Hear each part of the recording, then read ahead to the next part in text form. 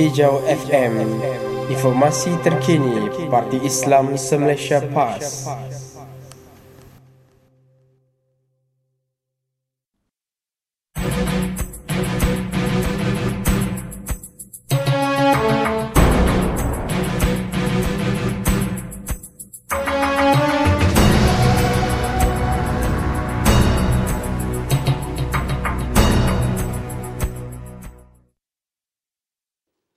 Tema muktamar kita kali ini, Sejahtera Bersama Islam. Dunia kini mengeluh kerana dikepung dan dikongkong krisis ekonomi, politik dan moral. Kedengaran rungutan kezaliman di sana sini. Pencabulan terhadap hak asasi manusia. Rasuah. Dan merebaknya berbagai jenis jenayah dan maksiat. Agama dianggap urusan pribadi tanpa hidayah dan dipisahkan daripada urusan duniawi. Politik pula dianggap urusan dunia dan peluang meraih kepentingan pribadi, keluarga dan puak. Ekonomi negara yang diurus secara tidak adil telah mencetuskan kesusahan hidup rakyat apabila peluang pembagian harta berpusing di kalangan orang-orang tertentu sahaja. Sehingga berlakunya salah guna kuasa dan harta negara diambil secara salah. Maka berlaku kebocoran daripada pendapatan negara. Sedangkan majoriti rakyat yang berpendapatan rendah semakin terbeban dengan harga barangan keperluan yang makin meningkat.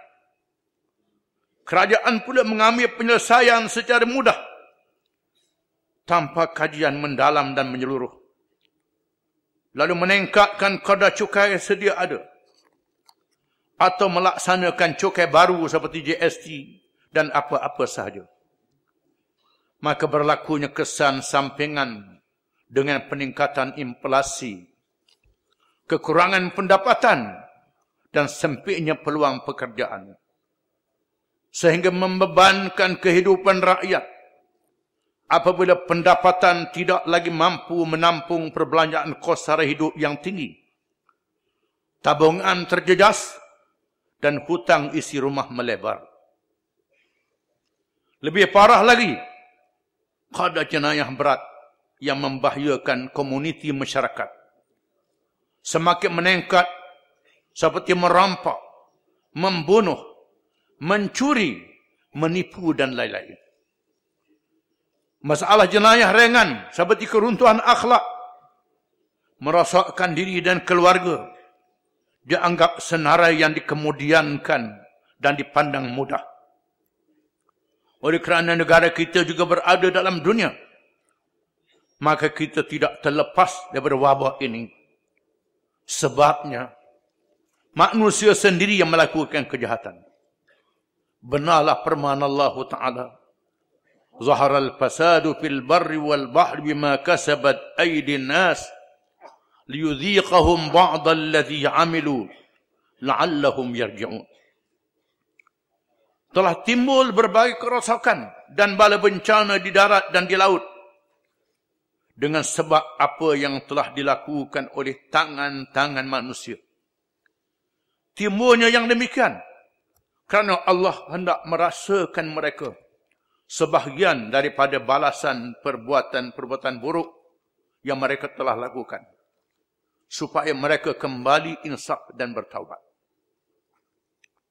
Kebanyakan manusia tidak pedulikan betapa mereka sangat berhajat kepada hidayah Allah Rabbul Alamin, pencipta alam.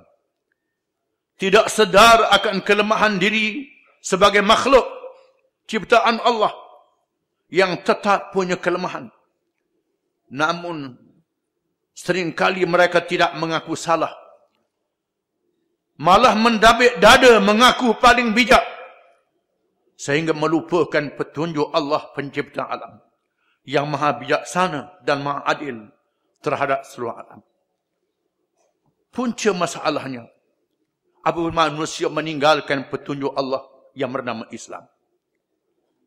Firman Allah Ta'ala, apa ghaira dinillahi yabghun walahu aslama man fis samawati wal ard taw'an wa karha wa ilaihi yurja'un.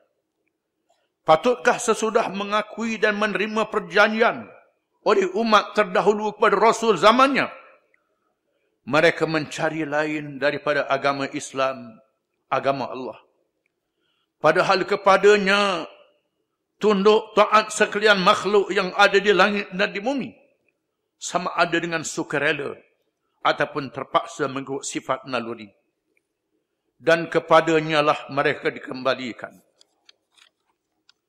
Puncanya adalah meninggalkan Islam, lalu merasakkan diri sendiri apabila melawan ciri-ciri fitrah manusia, apabila memisahkan jasad daripada akal dan roh, memisahkan aspek kemasyarakatan, berpolitik, ekonomi dan lain-lain daripada agama, laksana memutuskan mata rantai yang menjadikannya tidak berfungsi dengan betul.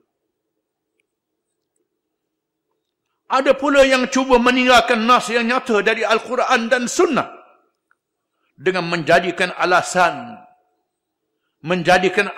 maqasid syariah, siasah syariah dan fiqh aulawiyat dan seumpamanya untuk mencari alasan meminggirkan Islam dalam kehidupan.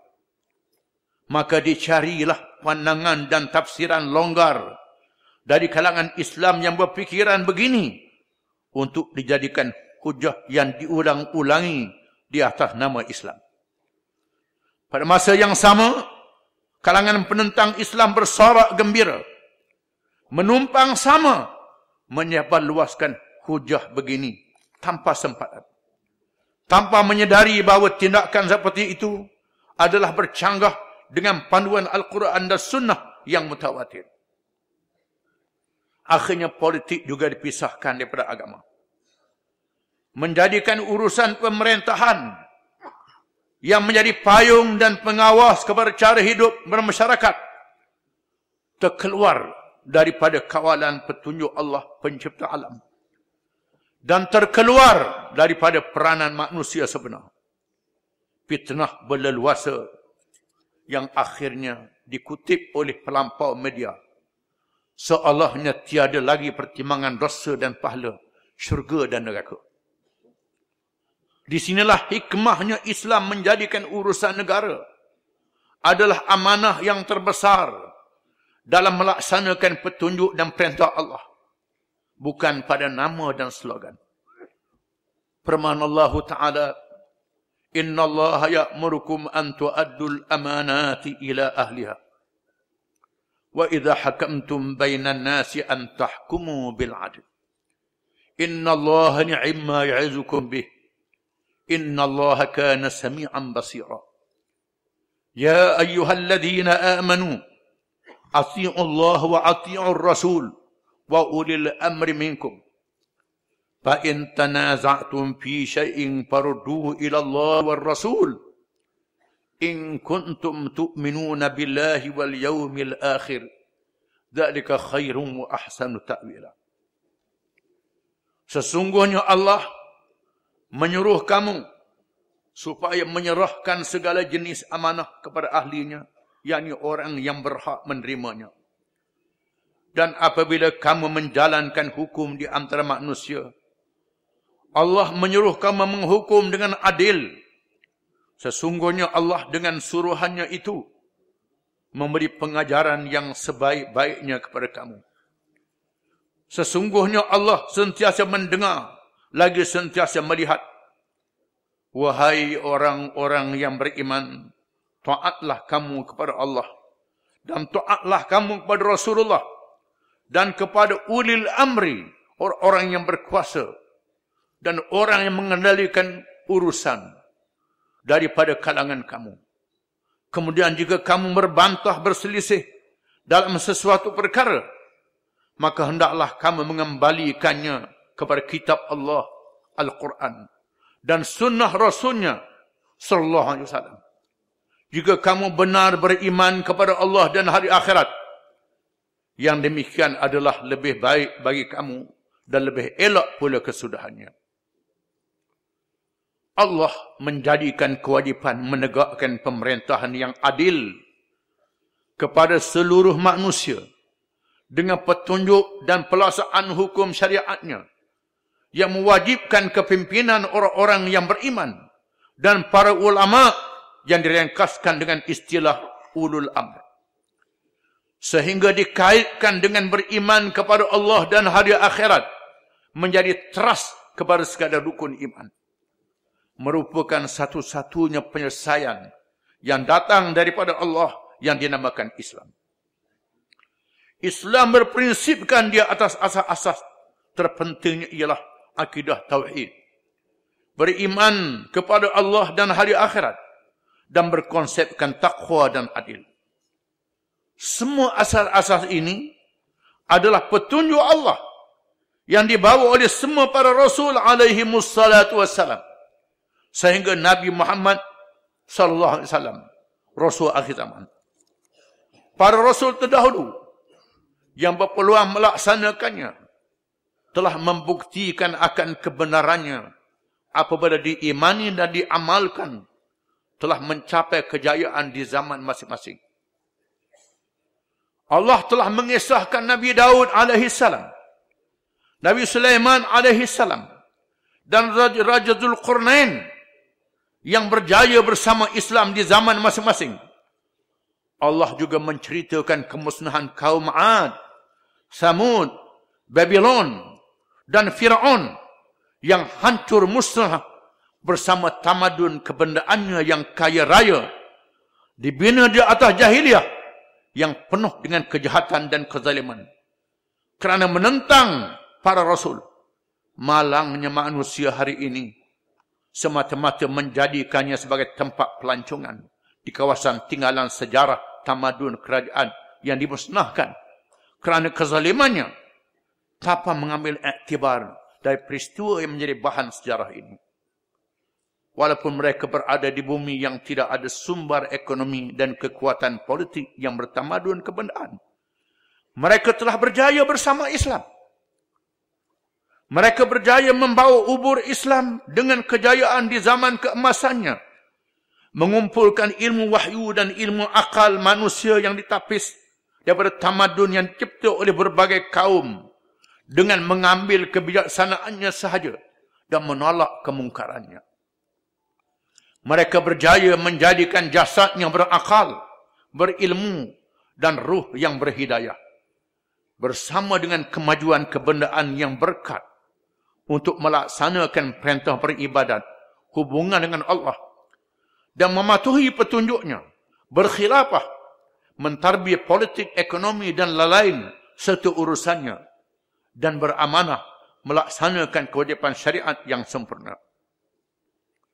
Berpaksikan tujuan penciptaan manusia ini, maka di atas 4 perkara asas, iaitu yang pertama tauhid, yang kedua beriman pada hari akhirat, ketiga takwa, dan keempat adil kepada semua.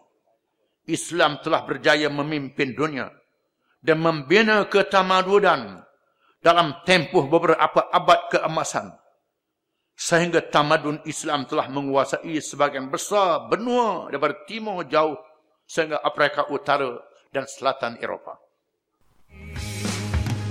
Selagi